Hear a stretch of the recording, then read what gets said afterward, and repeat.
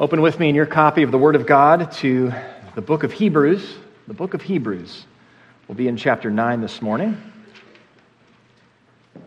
It's page 1006 if you're borrowing a Bible from us this morning.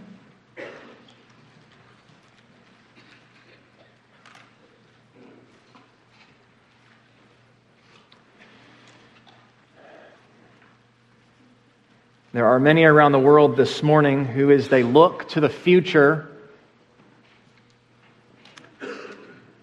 with an expectation of reincarnation. Maybe a better life to come, maybe a worse life to come, but whatever to come based on their performance in this life. And then a life after that, and a life after that. Others are looking ahead to nothing. Even in our day and in the West, a materialistic view of the world, that all that is the material world. If you can taste it, touch it, see it, smell it, it exists. If you can't, it doesn't. So you and I are just bags of cells and atoms in motion. And when we die, we're done. Forgotten and gone. Well, rightly, over the last number of weeks in the book of Hebrews, we've been emphasizing all that is ours now. A purified conscience for the worship of God. It really is ours right now. But is there more to it? Is this it? What are we waiting for? Let's read now from Hebrews chapter 9, verse 15 through the end of the chapter.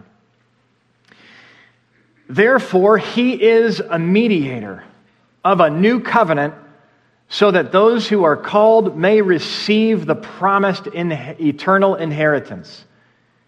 Since a death has occurred that redeems them from the transgressions committed under the first covenant, for where a will is involved, the death of the one who made it must be established. For a will takes effect only at death, since it is not in force as long as the one who made it is alive. Therefore, not even the first covenant was inaugurated without blood. For when every commandment of the law had been declared by Moses to all the people, he took the blood of calves and goats, and water of scarlet wool and hyssop, and sprinkled both the book itself and the people, saying, "This is the blood of the covenant that God commanded for you." And in the same way, he sprinkled with the blood both the tent and the vessels used in worship. Indeed, under the law, almost everything is purified with blood, and without the shedding of blood, there is no forgiveness of sins. Thus, it was necessary for the copies of the heavenly things to be purified with these rites, but the heavenly things themselves with better sacrifices than these. For Christ has entered not into the holy places made with hands, which are copies of the true things, but into heaven itself, now to appear in the presence of God on our behalf. Nor was it to offer himself repeatedly, as the high priest enters the holy places every year with blood, not his own, for then he would have had to suffer repeatedly since the foundation of the world. But as it is, he has appeared once for all at the end of the ages to put away sin by the sacrifice of himself. And just as it is appointed for man to die once, and after that comes judgment, so Christ, having been offered once to bear the sins of many, will appear a second time, not to deal with sin, but to save those who are eagerly waiting for him. Well, this is God's word for us this morning. There are some things that we wait on that are fairly certain. At our house, it's the Amazon package. Some members of our household are looking forward to the toilet paper and the towels and the cleaning supplies. And, I might be waiting for a book or a gift. Hopefully arrives on time for that birthday. The kids are always excited to see a box and to know who it goes. Not the older ones, the little ones, to embarrass them. The older ones are not excited about the boxes. They're over it. But the little ones like to know who it's for, and then when I come home from work, there's an announcement that a package has come for me, and I get shown to the package. And as sure as I click buy, I don't know what goes on between click and arrival, but it's pretty certain. I could track it. I track it to where it is in town almost. It's arrived at this center. It's arrived here. I get a receipt telling me it's arrived at my house. I don't really even think about it. Email is a pretty certain thing. Someone sends you an email, it's almost certainly going to come through, or else they'll get some type of error, which is an indication that they've had the wrong address or something. Some things we wait on are fairly certain. Some of them instant, some of them take maybe a few days. Some are uncertain. Maybe it's waiting on a spouse. Not waiting on a spouse this morning on the way to church. That's certain. It's just not certain how long it will take. That's no dig in one direction or another. Every couple has one that's faster and one that's slower. I mean, waiting on a spouse, like maybe you'd love to be married. There are other things that you long for and wait on that aren't certain. That job, that opportunity, that house. God has it in mind for you and I to be utterly certain concerning our future, concerning what happens when we die. So Christ, having been offered once to bear sins of many, will appear a second time, not to deal with sin, but to save those who are eagerly waiting for Him. And so we're here this morning to encourage our hope for more eager waiting. Have you ever thought of church as that?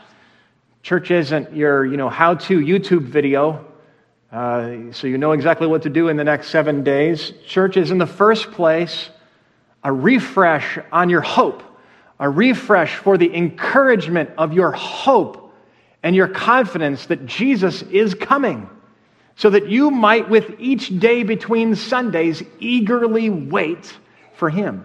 Waiting is different than doing. It's a form of doing. It's something that we do. But of all the things we do, the Christian life could be described as waiting.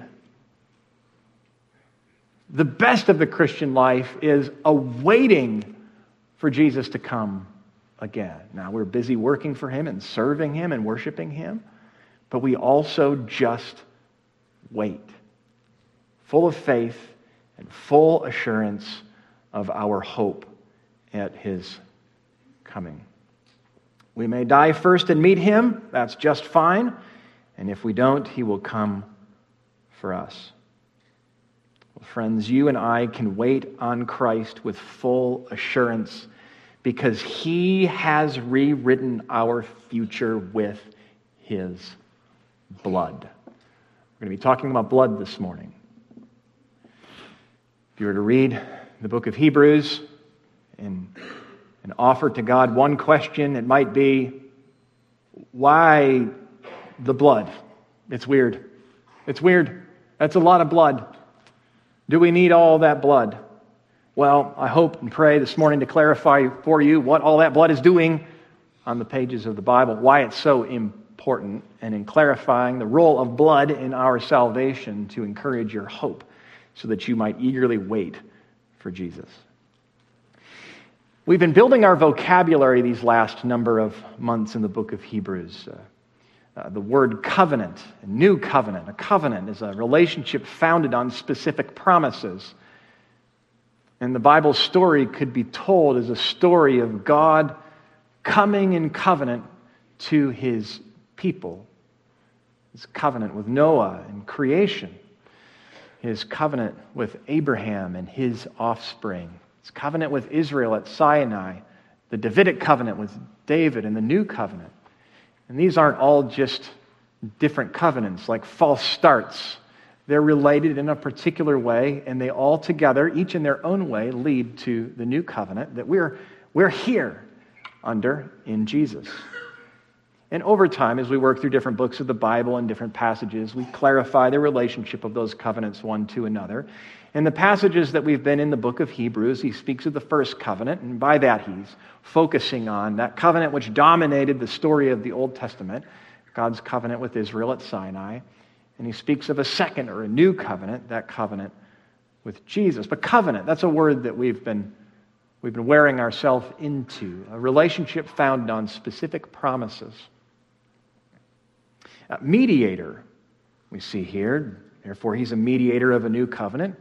And Jesus is a mediator. What's a mediator? It's a go-between, one who represents both parties in a relationship. Or high priest, these were the high priest could go into that most holy place. And the tent, hey, that's another word. The tent in the old covenant, this dwelling set up where God would meet with his people, the hot spot for his presence on earth. And then blood, which we'll talk about today. And today we get a new word in this book, mostly new in this passage, emphasized here at least, unpacked here at least. That is the word inheritance. Inheritance. It took some amount of time to see that this section of Scripture is, for all that it's putting our attention on, past, present, future, Jesus in heaven and his blood on the cross and Old Testament things, is coming again, and that it's bookended with this reference to the promised eternal inheritance, and at the end, a reference to those who eagerly wait for him. If last week's, 3 weeks ago, we've had 2 sermons since, but if the last week in Hebrews' passage focused us on the worship of God, the pure worship of God through purified consciences, then this passage fuels and strengthens and enriches that worship by assuring us that these hard times that we are undergoing now are temporary, and we may be encouraged to eagerly wait for Jesus' coming, even as we worship him with pure hearts now.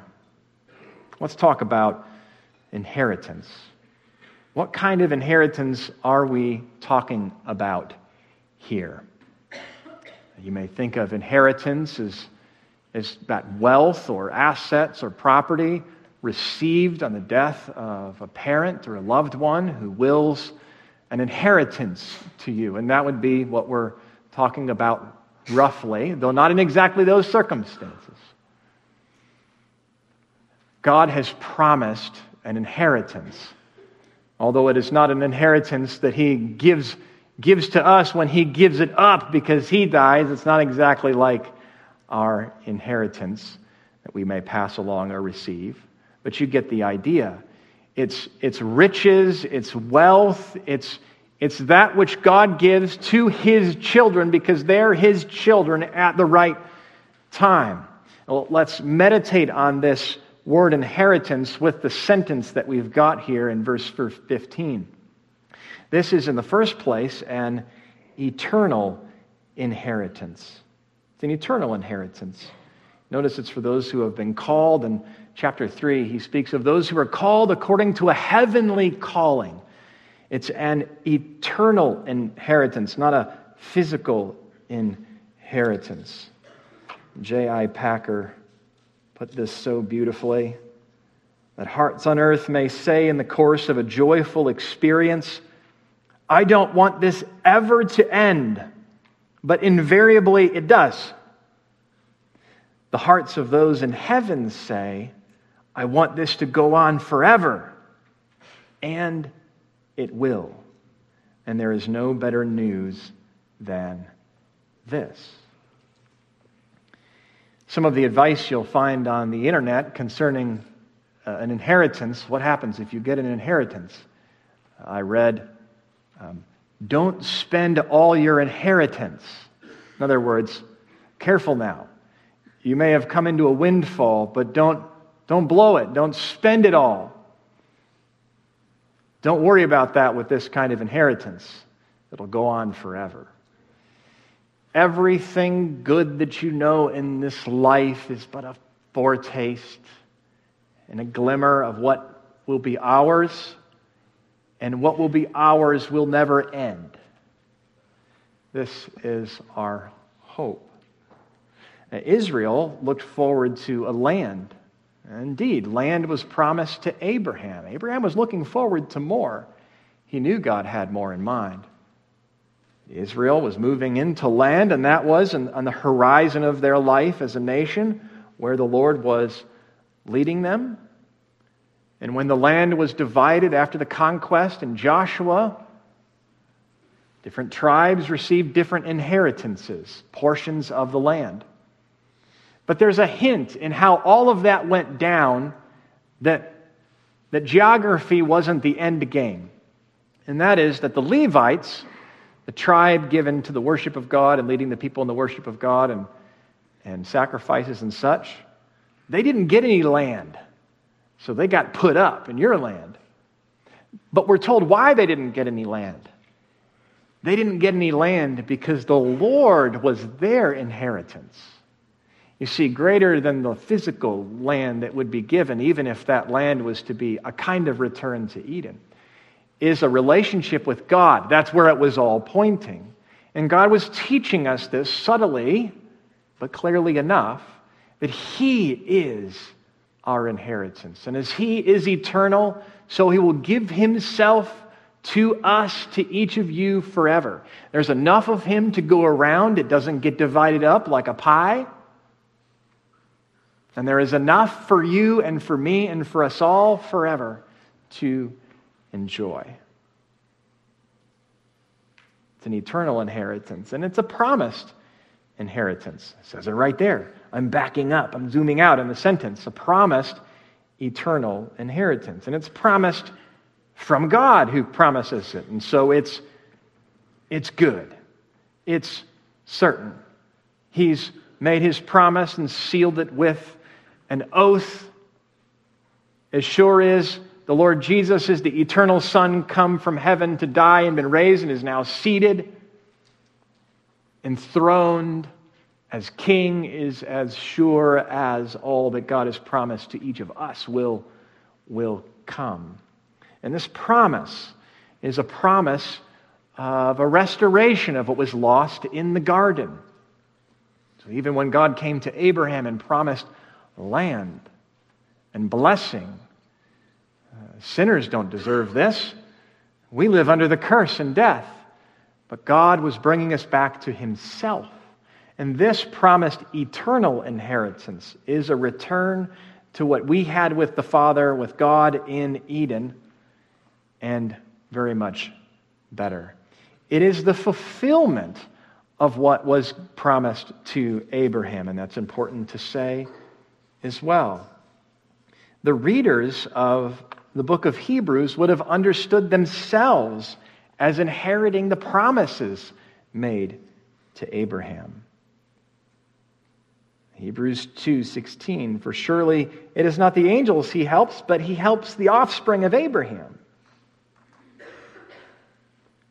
Hebrews 6, when God made a promise to Abraham, since He had no one greater by whom to swear, He swore by Himself, surely I will bless you and multiply you. And thus Abraham, having patiently waited, obtained the promise. For people swear by something greater than themselves, and in all their disputes an oath is final for confirmation. So when God desired to show more convincingly to the heirs, who were they, of the promise, the unchangeable character of His purpose, He guarded it with an oath, guaranteed it with an oath, so that by two unchangeable things in which it's impossible for a God to lie, we who have fled for refuge might have strong encouragement to hold fast to the hope set before us. See, by faith Abraham obeyed, and when he was called to go out to a place that he was to receive as an inheritance, he went out not knowing where he was going. And yet we're told that Abraham was looking forward to a city whose designer and builder is God, a better country even than that one right ahead of him. And how would it all come about that God would bless the children of Abraham and the nations through him and land and all of this? Well, the mystery of Christ is that when Christ comes, All that God promised to Abraham, and very much more than maybe we could have even ever imagined, comes to us who are believers in Jesus by faith. Jesus, the true son of Abraham, and we're true children of Abraham by faith in him. This is a promised inheritance, and it has been promised from ages past, and God will keep the promise to us. And promise is an important mechanism in the book of Hebrews. We live by believing in promises. We're saved by believing the promises of God. We're sustained by believing the promises of God. Several times in this series, I have pondered how I might use the illustration of a rope to portray for you how holding fast to Jesus works. We have an assurance of our hope that leads us to hold fast. We hold fast our assurance. And so assurance in the book of Hebrews, and to you and to me through this book, isn't so much be assured you'll get home as it is be assured he will hold you, so hold fast to him. You see? And the greater your assurance in his promise, the greater your grip in hardship. When everyone else is saying it's a joke, let go. What are you doing? A crucified man from 2,000 years ago. With that sexual ethic that's so dated, who believes this? Who lives that way? No, as your heart is filled up with assurance that he is king, that he is holding the rope, so you will hold fast to him. Hold fast. Be assured that the rope will hold. And I was pondering how I might do this and always decided to. And then John Piper did it for me. There was a little, you guys might have caught it on Facebook, a little Q&A with him. And he was asked, well, what's your favorite movie? He's like, oh, no, that's interesting. Of course. He took him back to when he was preaching Hebrews in the 80s or the 90s, I recall. Princess Bride. You remember when Wesley was climbing? Wesley was climbing the cliff. Okay. It's the only serious scene in the movie. Inigo Montoya is standing at the top of the cliff, and Wesley is climbing the cliff, and he's going to fall down if he doesn't hold on. And Inigo at the top says, I could drop you a rope. And of course, Wesley replies, yeah. And then you would let go of the rope. You see, it matters who is holding the rope, who's at the top. And a seriousness came over his face, and he says, we all remember, I swear on the soul of my father, Domingo Montoya, that you will reach the top alive. And Wesley gets as serious and says, then drop the rope. You see? It's a very good rope illustration. I wish I had found it first.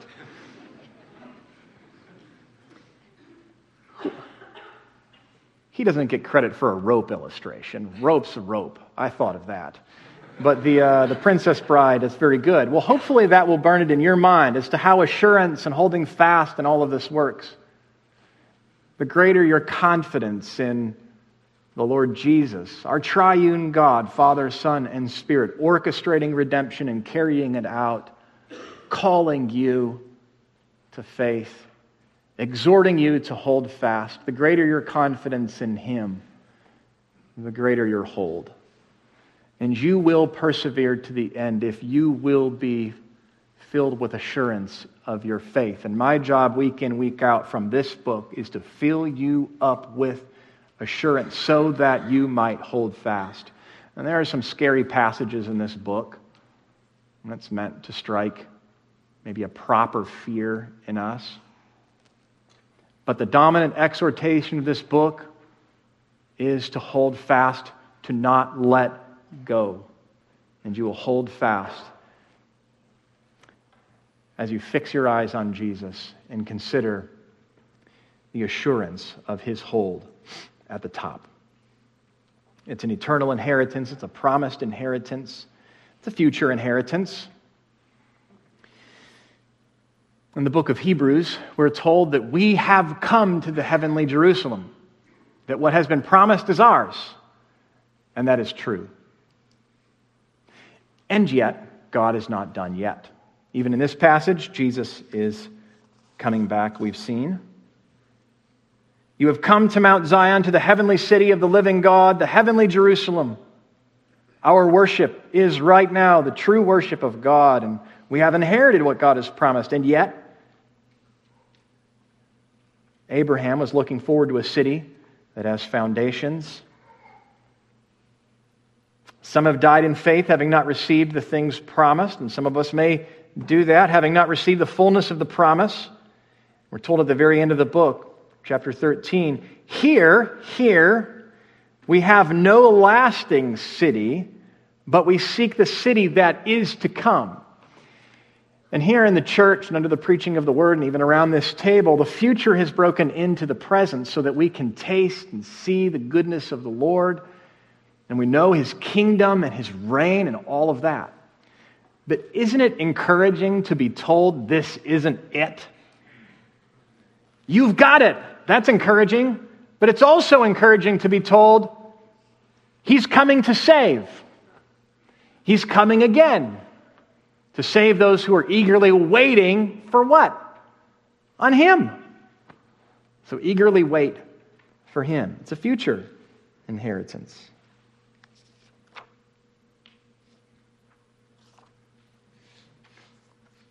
It's a mediated inheritance. Therefore, He's a mediator of the new covenant so that those who are called may receive the promised eternal inheritance. My kids on the playground, when they were younger, in New Mexico, as I recall, there would be mediators assigned. So you got the third grade playground, let's say, and there's some fifth graders that are real mature, and they're mediators. So the mediators get to roam around the playground, and if you have a problem with another kid, you can go to a mediator and you can get some help. And I'd love to hear some of those conversations. The mediator, helps each kid listen to the other and maybe negotiate some type of truce, some type of peace. Maybe they escalate it to a greater mediator, an adult. Not a bad idea. That's not exactly what we're talking about here. This isn't negotiation between parties. Jesus is a go-between who perfectly represents us, for he is true humanity.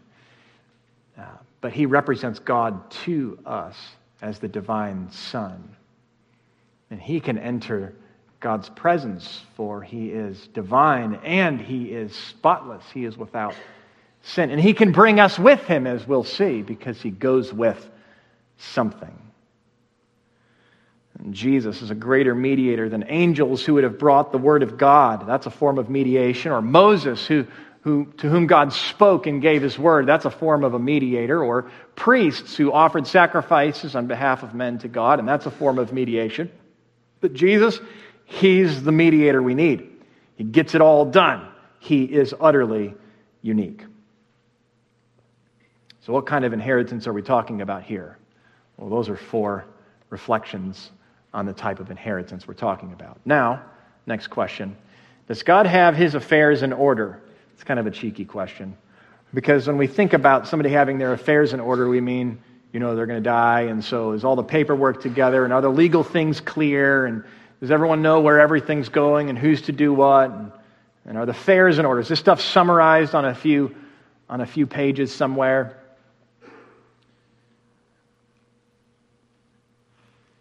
It was my first experience pastoring a family through a death and a funeral, and it was actually for a member of our community. Some members in our church had neighbors. I forget her name. Let's call her Kate. But the husband's name was Bill. And they asked if I could come visit with Bill. He was in his home, and she was in a nursing home. I got to visit with the two of them. And they weren't well, and they were dying, and they were unbelieving neighbors. These are neighbors who didn't know the Lord. They were very, very old. And they had entrusted to our church members the management of their estate. They were estranged from their children. Their children, maybe one or several children, but had left them and were off the grid and not in the picture. And the only people that they had around that they would trust with their property and things were these church members of ours. Good people. And when Bill died, Kate was at the nursing home and visited with her and headed to the funeral to remember Bill and to preach the word and then to bury Bill that day. And funeral was to start at 10 o'clock, and she wasn't there. She was to have a driver. A son was coming in. And it's 10:10, and it's 10:20, and there's a handful of folks from the nursing home who were caring for Kate there. And then we got word that the son had picked up mom and headed for Texas. Like kidnapped his mom. And so that was my first encounter with a family that didn't quite have their things in order, their affairs in order. No doubt he was seeking to manipulate the circumstance for earthly inheritance gain, get her to sign some things, all that. As it is, my friend said, he's going to be surprised that there really isn't much there. But that's okay. Well, there are helps for you if you need to get your affairs in order. There are websites that will tell you what to do and how to get about it. There are attorneys that can explain to you how things work. That's a little bit of what our passage does. It's a bit perplexing and confusing as you read it here. But our passage gives us some of the backdrop, the legal context for our inheritance. It's helpful to know how it works. How does the legal stuff work? Who does what? How can I know the papers are good? That's something of what this passage does for us, explaining the legalities. And it gives to us the assurance that, yes, God has made all of the necessary arrangements in order for us to secure this inheritance. And so as he goes about this and even belabors it, and I won't read it exactly, but I will relay it for you, it ought to strengthen our assurance and our hope so that we might eagerly wait for him to know how it works that his blood has purchased our inheritance. And there's an interesting, I'll just show you, I'll call it a pretty structural feature in our text. If you look at chapter 9, verse 11, but when Christ appeared as the high priest of the good things that have come, now, let's see. Oh, excuse me, I did not mark them on this version of my Bible passage. Oh, here it is. Verse 24. For when Christ has entered not into the holy places made by hands, which are copies of the true things, but into heaven itself, now to appear. So verse 11, Christ has appeared. Now he's gone into heaven, now to appear in the presence of God, in the present, interceding for us. And verse 28, Christ, having been offered once to bear the sins of many, will appear a second time. He's got, even in the way this is unfolded here, he's got all of this taken care of. He's made all of the arrangements. All of it. I'll zoom in now at about verse 16 and following. And that past, present, and future will be reflected in the work that we're about to do. The Lord Jesus has shown up here, and he's offered himself. He's offered himself. We even see that in the verses just before our passage, but then in verse 26, he's appeared once at the end of the age to put away sin by the sacrifice of himself. In this section here, verse 16 through 22, get behind the scenes for why he had to show up and sacrifice himself, why he had to shed his blood for us. And there are two reasons. In the first place, to ratify the covenant, the new covenant, with all of its blessings, and to purify us from our sins. You'll notice in verse 16 he says, "For where a will is involved, the death of the one who made it must be established. A will takes effect only at death, since it is not in force as long as the one who made it is alive. Therefore, not even the first covenant has been inaugurated without blood. For when every commandment of the law has been declared by Moses to all the people, he took the blood of calves and goats and water and scarlet wool, sprinkled both the book and the people, saying, 'This is the blood of the covenant that God commanded you.'" Some say, and they might be right, that with this word will here, which is the same word as covenant, that the author has shifted from talking about covenants in the context of the story of redemption now to talking about a legal arrangement in the first century that the first century Roman readers would have understood. Where a will is involved, the death of the one who made it must be established. Where a will takes effect, and it kind of what he's describing kind of sounds like it could be that. But that word will translated is the translator's decision, and like I said, it may well just be right. But it has some problems in that the author has been speaking in thoroughly biblical terms and thoroughly biblical categories, and it seems a little unusual that for 2 verses here he would shift gears and speak about present day to his readers legal categories for a will. And even in the way that it would apply seems a little forced to me. But some of the work that's been done in recent years on ancient Near East covenants to understand how they worked a little better has helped us with this. And my take, and I'm not alone in this, but is that he's just referring to how covenants worked.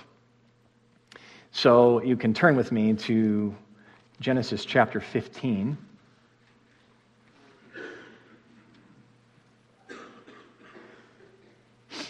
We'll do a little bit of work, and then we'll be able to appreciate Christ's work a little better.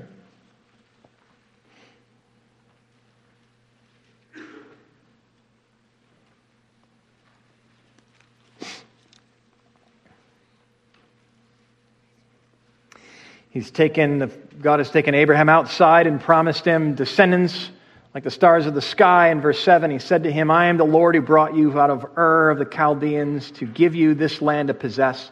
He said, "O Lord, how am I to know that I shall possess it?" And he said to him, "Bring me a heifer 3 years old, a female goat 3 years old, a ram 3 years old, a turtle dove, and a young pigeon." And he brought him all these. He cut them in half and laid each half over against the other. 2 sides, a bunch of cut pieces of these animals. But he did not cut the birds in half. And when the birds of prey came down on the carcasses, Abram drove them away. There's something going on here. Stay away. And the sun was going down. A deep sleep fell on Abram. So he's asleep now. And behold, a dreadful great darkness fell upon him. Then the Lord said to Abram, know for certain that your offspring will be sojourners in a land that is not theirs, and will be servants there, and they will be afflicted for 400 years. But I will bring judgment on the nation that they serve, and afterward they shall come out with great possessions. As for you, you shall go up to your fathers in peace, and you shall be buried in a good old age. And they shall come back here in the 4th generation. Verse 17. When the sun had gone down, and it was dark, behold, a smoking fire pot and a flaming torch passed between these pieces. On that day, the Lord made a covenant with Abram, saying, to your offspring I give this land, from the river Egypt, the great river, the river Euphrates, the land of the Kenites and the Kenizzites and the Cadmonites and the Hittites and the Perizzites and the Rephaim and the Amorites and the Canaanites, the Girgashites and the Jebusites. This covenant ceremony is what it's called. You think of a covenant of marriage, there's vows, and there's a ring, there's a concept, there's all kinds of things going on. There's a signature of a marriage license. And those don't all happen in the exact moment. But this right here is tied to God's promise to Abraham in chapter 12 and his repetition of his promise in the subsequent chapters, that he'll make Abram's name great, he'll give him great descendants, and he'll bless all the nations, families of the earth through him. So what's up with all this, with cutting the animals in half and putting Abram to sleep and a fire pot going through it? What is that? It's a covenant-cutting ceremony. It was typically when a covenant was made between two parties, Animals are cut and blood is splashed on both parties as a sign that each party must keep their part of the covenant on pain of death. They've bound themselves to each other by covenant. And they want to be in covenant. But it comes with responsibility and commitment and devotion. The illustration that the author of Hebrews gives here from the Sinaitic covenant with Israel, he says, even the first covenant was inaugurated without blood, not inaugurated without blood. Every commandment of the law had been declared by Moses to the people. Then he took blood of calves and goats, sprinkled both the book itself and the people, saying, this is the blood of the covenant. And he gave blessings and cursings. If you obey, there will be blessings. If you disobey and are unfaithful, there will be cursings. And that blood sprinkled on both parties, the book, but then also on the people, was a sign that total devotion was required, and death would be the consequence for breaking covenant. What's interesting about the Abrahamic ceremony is that one of the parties is sleeping. And the fire pot that goes through is the Lord saying, I'll keep both sides. And if this promise is not fulfilled by me, then cut me up into these pieces. In other words, if you fail at your half, I'll suffer the consequences, but I will keep this promise. How beautiful a promise of grace is that? In such an ancient and foreign and strange ceremony. Now, the animals cut in two are a symbol of what we say we'll get if we disobey, but Abraham is sleeping when it happens. So this is what the author is doing here of Hebrews. He's saying, listen, covenants involve a death, representing the death of each of the party in the possibility of disobedience. And blood was sprinkled on the book and on the people. This is the book of the covenant that God commanded for you.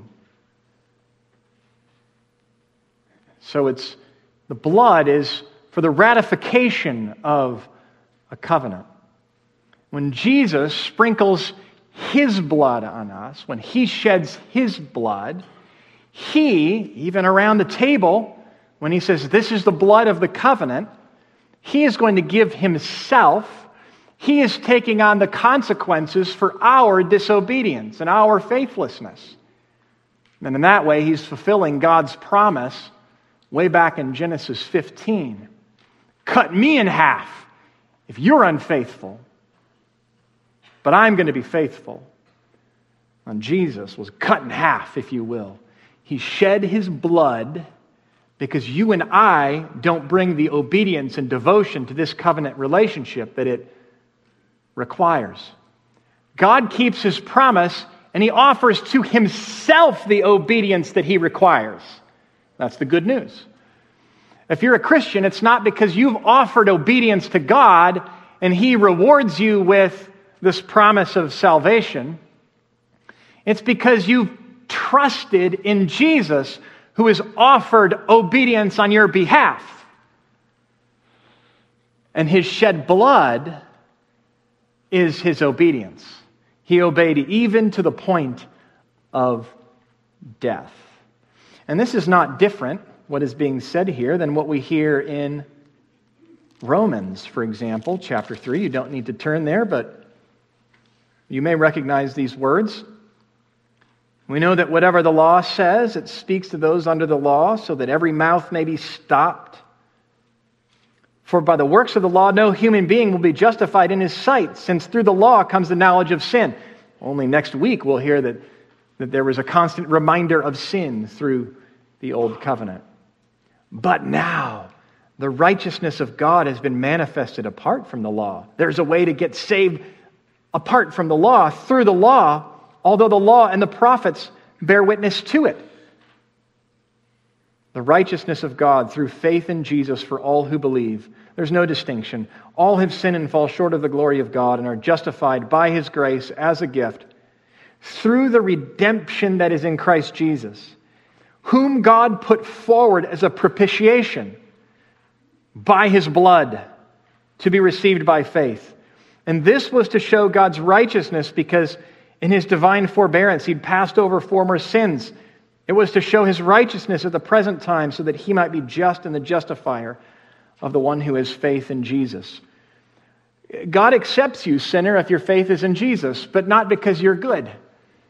And not because you bring anything good, but because he has offered himself and his own goodness and his own righteousness. And so God remains perfectly just and perfectly righteous and takes you and me in, which doesn't make any sense, except that there was blood shed, a death for us in our place. And back to the book of Hebrews. Jesus showed up here. He appeared. He came to offer up himself. And he also showed up in heaven itself. Verses 23 and 24. Thus it was necessary for the copies of the heavenly things to be purified with these rites.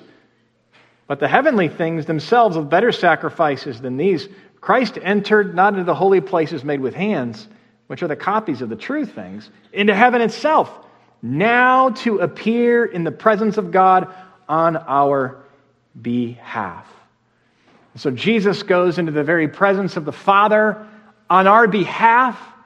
The high priest would go into that holy place on earth once a year, and he would get out representing us. Well, Jesus goes on our behalf, and we can pray and be received by God because Jesus is interceding for us. He is perfectly accepted, and we're with him, and he says, they're with me. And so when you and I pray, as we will this afternoon, and as we will at the end of the sermon, and as we will quietly as we examine ourselves around the table, we're actually heard. Our prayers aren't bouncing off heaven. They're not rejected because of our sin. And that's because of his blood. And that's because Jesus not only came and appeared here, but because he appears now in heaven.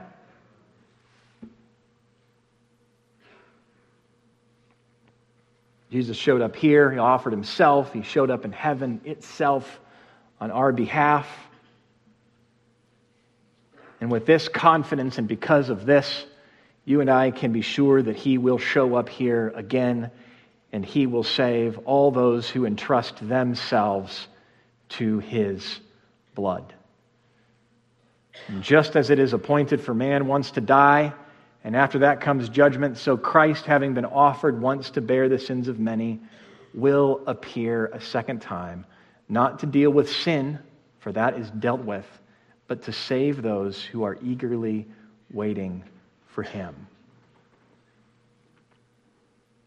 So because of Jesus' high priestly work in coming and in going, you and I can eagerly wait through whatever hardship, through whatever mockery, through whatever loss, because the inheritance that is promised to us is as sure as his coming and his going. He will come for us to save.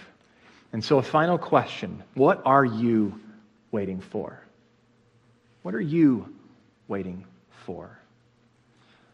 Do you fear death? Do you fear the judgment of God? Just as it is appointed for man to die once and after that comes judgment, that's a given. Reincarnation is just a creative way to get out of that.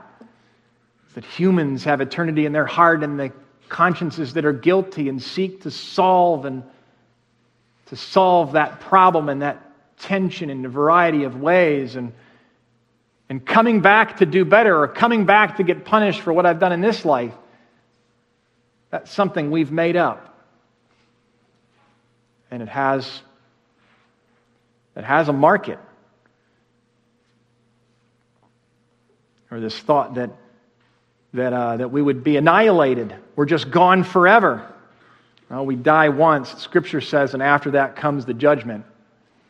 Even if the messaging around us doesn't concern the afterlife, and no commercial is going to talk to you about judgment after your death. You're not getting that from anywhere but here on the Lord's Day and in your own Bibles. It's true. Do you fear death and judgment? You do not have to fear death and judgment. If you're in Christ, you must not. You need not fear death and judgment.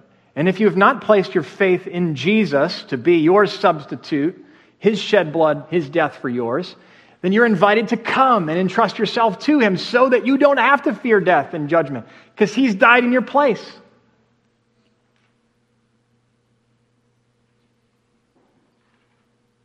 I've addressed reincarnation and the materialistic worldview, but even versions of Christianity are problems.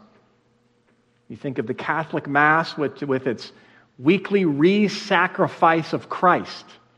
That's what it is. It's a re-sacrifice of Christ for your newer, more current sins, which were not covered by His one sacrifice, which is unbiblical and satanic for various reasons, including the fact that there is no blood with this re-sacrifice, but you can't have atonement without blood. But even Scripture says right here, and it is appointed for man to die once, and after that comes judgment. So Christ, having been offered once to bear the sins of many. So the message of the Bible is not that you can graciously receive forgiveness to a point and then come back for more grace that you need later for more forgiveness. It's that Jesus' cross and death covers all of your sins so that you have full forgiveness, which feels a little risky for me to say, because then you might just go out and do whatever you want. But that's not what the Bible says you'll do if you really know this forgiveness, because with the full forgiveness you get a new heart, and your conscience is clean, not to do whatever you want with it, but to worship and serve the true and living God. Not without sin in this life, of course, but truly and with a clear conscience. So that's what we've gathered to do. Do you fear death and judgment, or are you waiting on Him? Christian, 2 things to do. Lay hold of Jesus by faith and with a purified conscience, worship and serve our great God. He is a consuming fire. He's worth all of our worship. Israel looked at the blood of the covenant and had the threat of death and those consequences right before her, which signaled the seriousness of this relationship with God and how serious He was about the relationship.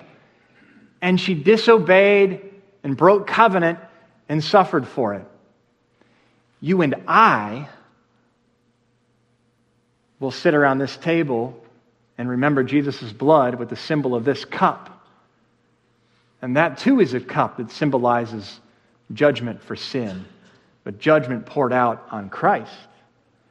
And it's a cup that doesn't just symbolize judgment, for it doesn't come with a threat for us, but it comes with open arms for us. It comes with the promise of forgiveness, for that judgment has fallen on the Lord Jesus. And for all these reasons, we can eagerly wait for Him. Let's pray. Father, we give You thanks for this word, and we praise You for Your Son's blood shed on the cross for us. He took the curse for our disobedience on Himself, and He offered the obedience that we owed You in His life, in His obedience unto death. He took our sins and their penalty through His death, and He offered up His obedience through His life and His obedient death. And our hope is in this. And because He appeared once, and because He has appeared and appears now in heaven, so we can be assured that He will appear once again to come and to get us. And we give You thanks and praise for making all of the arrangements for those whom You have called. It's in Christ's name we pray. Amen.